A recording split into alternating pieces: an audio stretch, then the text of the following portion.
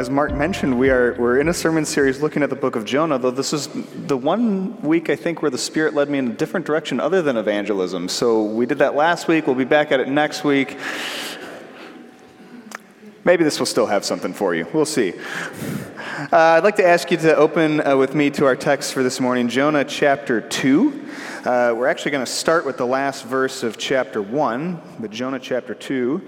That's on page 754 in the Bibles, in the pews, if you are using those. And we began a 4-week sermon series on this book last week. There's 4 chapters in Jonah, so we're sort of dedicating a week to each chapter until we get to Lent, and then we'll actually move into the book of Hebrews. This is what our text says, starting with chapter 1, verse 17. Now the Lord provided a huge fish to swallow Jonah, and Jonah was in the belly of the fish 3 days and 3 nights. From inside the fish, Jonah prayed to the Lord his God. He said, "In my distress I called to the Lord, and he answered me. From deep in the realm of the dead I called for help, and you listened to my cry. You hurled me into the depths, into the very heart of the seas, and the currents swirled about me. All your waves and breakers swept over me. I said, I have been banished from your sight, yet I will look again toward your holy temple. The engulfing waters threatened me. The deep surrounded me. Seaweed was wrapped around my head. To the roots of the mountains I sank down. The earth beneath barred me in forever. But you, Lord my God, brought my life up from the pit. When my life was ebbing away, I remembered you, Lord, and my prayer rose before you to your holy temple. Those who cling to worthless idols turn away from God's love for them. But I, with shouts of grateful praise, will sacrifice to you. What I have vowed, I will make good. I will say, salvation comes from the Lord. And the Lord commanded the fish, and it vomited Jonah onto dry land. This is the word of the Lord. Thanks be to God. Sisters and brothers in Jesus Christ, when we left Jonah last week, he was fleeing from God and accidentally saving a bunch of pagans against his will. This week, however, we find him crying out to God from the belly of a big fish. And to understand how Jonah got there, we need to back up and start by talking about a couple things that we didn't get to last week when we were looking at Jonah chapter 1. Now, like we said last week, there are 2 main themes to Jonah, right? First, there's the theme of God's sovereignty, which is God's rule, his reign, his control over all things. Like we said, there is nothing in God's creation that he doesn't oversee and administrate. That's his sovereignty, that's his power, that's his control over everything. But then second, we said there's the theme of evangelism in this book too, which is sharing the gospel, preaching and talking about our faith with others. And like we said, we looked at that quite a bit last week. I actually didn't intend to look at that so much last week, but every once in a while a sermon gets away from you. So we'll eventually get back to the theme of evangelism, but for our purposes this morning, I actually want to focus in more on that first theme, the one we only hinted at last week, which is the theme of God's sovereignty.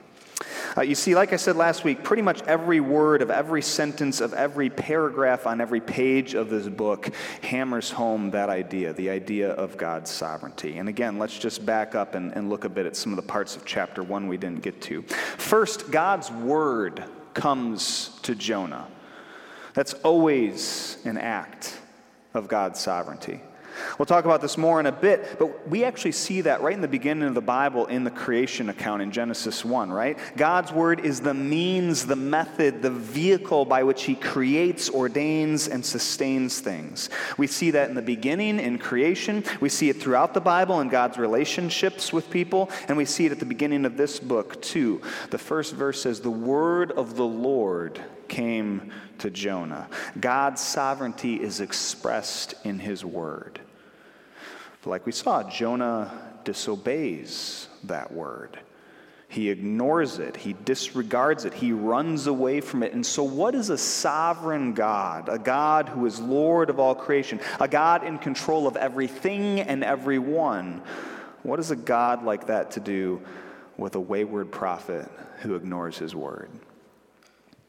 Well, it's a bit ironic, but God actually provides the means for Jonah's escape here. After all, he wants to run away from God and head for a far-off place called Tarshish. And so he goes down to the port in Joppa, and what does he find there? A ship sailing for Tarshish. As one commentator I read put it, what thoughts must have flashed through Jonah's mind at that moment? Was God being merciful to him after all? Was this a sign from God prospering him despite the condemnation of his conscience? Did God in some ways sympathize with Jonah and understand the very difficult position in which he had placed his servant? After all, Jonah might well have thought he could have been mistaken. Perhaps God did not really want him to go to Nineveh. With such a frame of mind, the provision of a berth on a boat to Tarshish was perhaps a gracious providence indeed. And so he went on board. God's sovereignty, Jonah must have thought. If God really wanted me to go to Nineveh, then he would have made sure that this ship bound for Tarshish was not sitting here waiting for me in the port. He must be okay with me heading to Tarshish instead. Except for that was precisely part of God's plan. Because God did want that boat there, and he did want it heading for Tarshish, and he did want Jonah on board. Only he wanted all of that not for the reasons that Jonah wanted it, but rather for his own reasons. You see, God had something else in addition to that boat that he wanted to send Jonah's way, because once Jonah was on board, once he was off, once he was heading to Tarshish, God sent a great wind to blow on the sea, to make it pitch and roll, and to whip it up into a great storm. And this is where we start to see God's sovereignty at a granular level. First, in an attempt to save the ship, the crew starts throwing cargo overboard. And the captain of the ship, in search of more that they can get rid of, goes below deck where, lo and behold, he finds Jonah asleep in the hold. Simultaneously, the sailors above, in an act of desperation, decide to cast lots to figure out who is responsible for this storm that they're dealing with. And God directs the lot to select Jonah. So Jonah comes up on deck, and the sailors question him, who is responsible for making all this trouble for us? What kind of work do you do? Where do you come from? What is your country? From what people are you? And Jonah answers, I am a Hebrew, and I worship the Lord, the God of heaven, who made the sea and the dry land. Pick me up and throw me into the sea, and it will become calm, because I know it is my fault that this great storm has come upon you. And so Jonah is hurled into the depths, and yet God's sovereignty continues even there. Because as the first verse of our text this morning says, the Lord provided a huge fish to swallow Jonah, and Jonah was in the belly of the fish 3 days and 3 nights. In other words, again and again and again and again, we see examples of God's sovereignty here.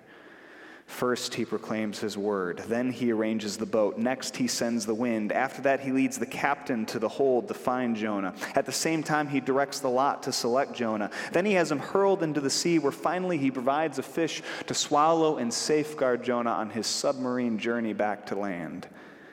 In other words, what we get here in this book is a picture of the comprehensiveness of God's sovereignty. As Jonah continues to flee away from and descend literally away from God, God chooses not to give up on him. Rather than forsake him, God continues to direct, ordain, and oversee every single aspect of Jonah's life. Even as he sinks into the depths, the darkness, and the deep of the ocean, God is there, right beside him, right with him, caring for and preserving him every step of the way. And this is where we start to see some parallels to God's work in creation. Now, this is going to seem like a bit of a nerdy tangent, but I think it's going to pay off for our understanding of Jonah, so just try to stick with me through this. All right? What do we read at the very start of Genesis 1? The very opening words of the Bible. This is what we see. In the beginning, God created the heavens and the earth. Now the earth was formless and empty. Darkness was over the surface of the deep, and the Spirit of God was hovering over the waters. We've talked about this before, most recently in our sermon series looking at faith and politics. But the picture there in Genesis 1 is a picture of creation in chaos. Verse 2 says that the earth was formless and empty. The Hebrew for those words are tohu vabohu, and what they literally mean is empty to the point of lacking order, void of structure or organization, absent of form or shape. And then right after that, the text tells us that there was darkness over the surface of the deep, and the Spirit of God was hovering over the waters. And just so you know, both darkness and water are symbols of chaos throughout Scripture. And so what Genesis is telling us, right there from the very beginning of the Bible, is that before God started creating, before he started making everything, before he started speaking things into existence with his word, the earth was in a state more or less of total anarchy and chaos. It was lacking in shape and structure, devoid of order, and empty of any form or framework. Until God starts working on it. He starts arranging and organizing it. He starts putting things in their place. In verses 3 through 5, he says, "Let there be light." And he separates the light from the darkness, removing the chaos of darkness from his world. And then in the very next verses, he does the same thing with the chaos of the water. In verses 6 through 8, we read, "God said, 'Let there be a vault between the waters to separate water from water.' So God made the vault and separated the water under the vault from the water above it. And it was so. God called the vault sky, and there was evening and there was morning the second day." To really understand what's going on there in Genesis chapter 1, we need to talk a little bit about something called ancient Near Eastern cosmology, which is really just a fancy way of saying the way ancient people viewed and understood the world. But it's the kind of term that you get to use when you've been to seminary, so I like to throw it out every once in a while just so everyone knows how pretentious I am, which is very. We have an image of this, right? Yeah, perfect. People back then basically understood the earth, right there, as sandwiched between two bodies of water. So up above, you had the waters above, as Genesis 1 calls them, the upper seas, as it literally is in the Hebrew. And then down below, you have what's called the Tehom, or the great deep, the waters below. And this is what Genesis 1 is talking about when it says that God separated the waters. It's saying that he pushed the waters above and kept them up there, and he pushed the waters below and kept them down there. He was removing the chaos from his creation so that he could make space for his earth and cultivate the goodness and beauty and flourishing of it. In other words, Genesis 1 gives us a picture of God as an organizer. Okay, as someone who arranges his world and does everything he can in whatever direction possible to remove chaos, disorder, and disarray from it so that he can cultivate the goodness that's left. So that's what's going on in Genesis 1. God is imposing his control, his power, his sovereignty over the forces of chaos, like darkness and water, pushing them to the edges of his creation so that they no longer can threaten this world that he's building. By the way, the flood, if you read the account of the flood, is a great example of what happens when God removes his control. Because what it literally says is that the waters above start raining down and the waters of the deep come bursting up. But you can look at that later on today. Now, with that in mind, where is Jonah in this text? Where is he in chapter 2? Like, where is he physically? Where is he located? Where does he find himself here in Jonah chapter 2? He's down here. He's in the deep. He's in the waters below. He's in the Tehom. As the text says, from inside the fish, Jonah prayed to the Lord his God. He said, "In my distress I called to the Lord, and he answered me. From deep in the realm of the dead I called for help, and you listened to my cry. You hurled me into the depths, into the very heart of the seas, and the currents swirled about me. All your waves and breakers swept over me. I said, I have been banished from your sight. Yet I will look again toward your holy temple. The engulfing waters threatened me. The deep surrounded me. Seaweed was wrapped around my head. To the roots of the mountains I sank down. The earth beneath barred me in forever." What Jonah is basically saying there is that he has fallen into the chaos, the disorder, the darkness that God pushed out of his creation in the beginning. That's how far down he has gone here. He has hit rock bottom, literally, There is nowhere down further for him to go. That's how far he's fallen from God's grace. And he's stuck there. Because there is no coming back. There is no salvation. There is no hope of return from a place like that. He's simply going to drift around, stuck down there in the cold, dark depths, wrapped in seaweed, barred in forever. My friends, that's what sin looks like. At a basic level, sin is an attempt to reintroduce into God's world the chaos that he has removed from it. And we get caught up in it. That's what happens with sin. We try to reintroduce chaos into God's creation, but it catches us in its tentacles. But then Jonah says this, "But you, Lord my God, brought my life up from the pit. When my life was ebbing away, I remembered you, Lord, and my prayer rose to you, to your holy temple. Those who cling to worthless idols turn away from God's love for them, but I, with shouts of grateful praise, will sacrifice to you. What I have vowed, I will make good. I will say, salvation comes from the Lord." All of a sudden, Jonah switches his tune here in this chapter. He starts praising God and singing of his sovereignty from the belly of the fish. He starts worshiping God and glorifying him. He starts lifting up his name and giving him his due. Why? Because he has realized something. There in the belly of the fish, Jonah realizes that God's sovereignty extends even to him, even to the deep. Not only can God separate the waters, create a vault between them, and push them to the edges of his creation in Genesis 1, but it turns out he can rescue from them too.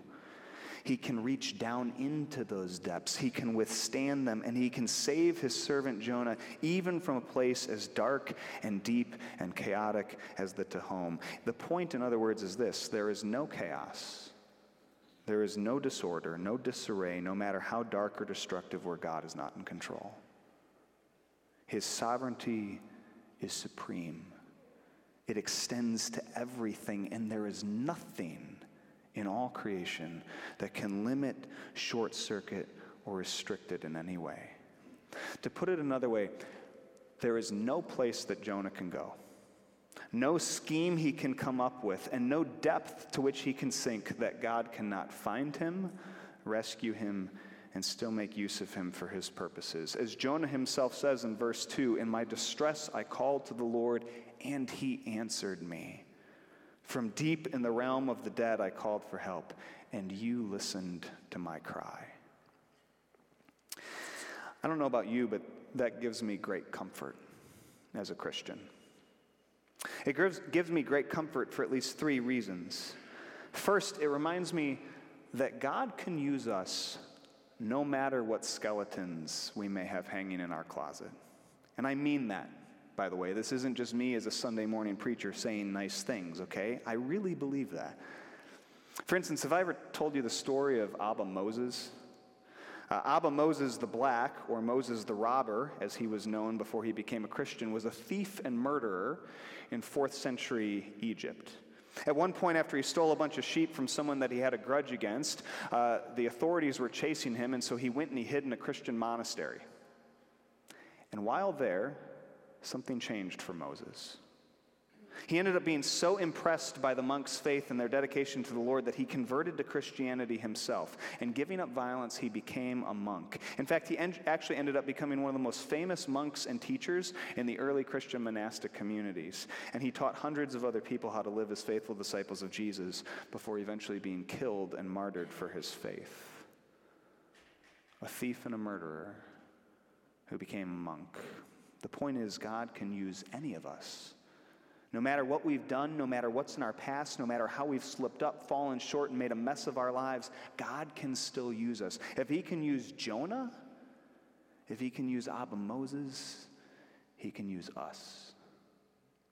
That includes, by the way, in the midst of our present disobedience. That's the second comfort I take away from this passage.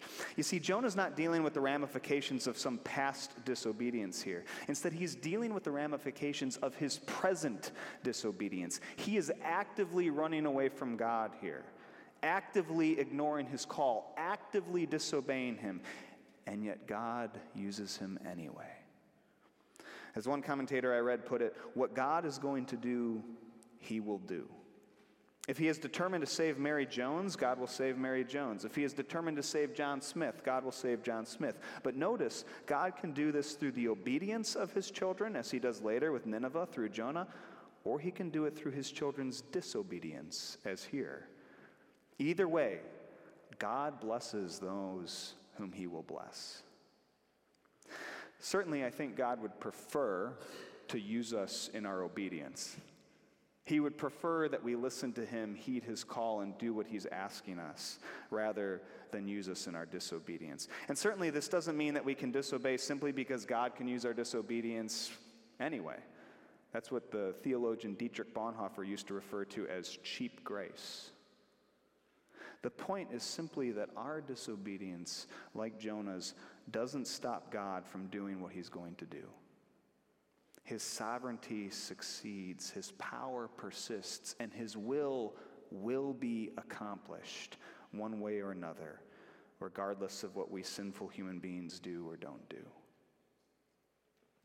Which brings me to the final thing that comforts me, which is that, like Jonah, in spite of our sin and rebellion and disobedience towards him, God, in his grace, chooses to save us. As the Apostle Paul writes in Romans 5, while we were still sinners, not once we had cleaned up our act, not once we were perfect, not once we looked all squeaky clean, while we were still sinners, Christ died for us. That's his sovereignty, that's his grace, that's his power and desire to save. And that's also the gospel. Jonah, I think, actually gives us a perfect one-line summary of the gospel at the end of his prayer here in chapter 2. In verse 9, he says, I, with shouts of grateful praise, will sacrifice to you. What I have vowed, I will make good. I will say, and here it is, salvation comes from the Lord. Salvation comes from the Lord. Ed Clowney used to call that verse the central verse of the Bible because, as he said, it's the whole of the gospel right there in one verse. Salvation is of the Lord, he would say, and then he'd always repeat it as if he was in awe of it himself. It's of the Lord. And it is. That's what we believe, right? Like Jonah, we are sinful, disobedient, rebellious, wayward people. Like Jonah, we are in a mess of our own making. And like Jonah, there is no way out, no way up, no way for us to save ourselves. And yet, like Jonah, God reaches down. He stretches his hand into the depths. He withstands the disorder, the darkness, and the chaos of our sin. And in the person of his Son, Jesus Christ, he redeems, rescues, and renews us so that we can live as his people again. Salvation is an act of God's sovereignty. It's all through him, all to him, and all from him. It's all his grace, all his mercy, all his loving and faithful kindness to us, no matter what. And when you know a grace like that, it changes your heart. As Jonah says, salvation comes from the Lord. It's of the Lord. And it is. Thanks be to God. Amen. Will you pray with me?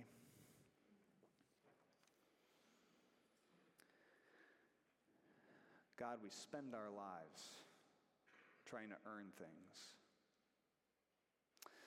We try to earn the grade so that we can get the GPA, so that we can earn the scholarship, so that we can get the degree, so that we can earn the job, so that we can earn the money, so that we can buy everything it is that we want. We do this in our relationships too. We try to show our best selves, put our best foot forward so that others will like us and want to be with us. We are caught up in an entire lifestyle of earning things, and yet when we come to you, there's nothing we can offer you. But we don't need to, because in your grace, your mercy, your forgiveness and love, you forgive us our sins. Salvation comes from you. Help us to trust in that this day and always.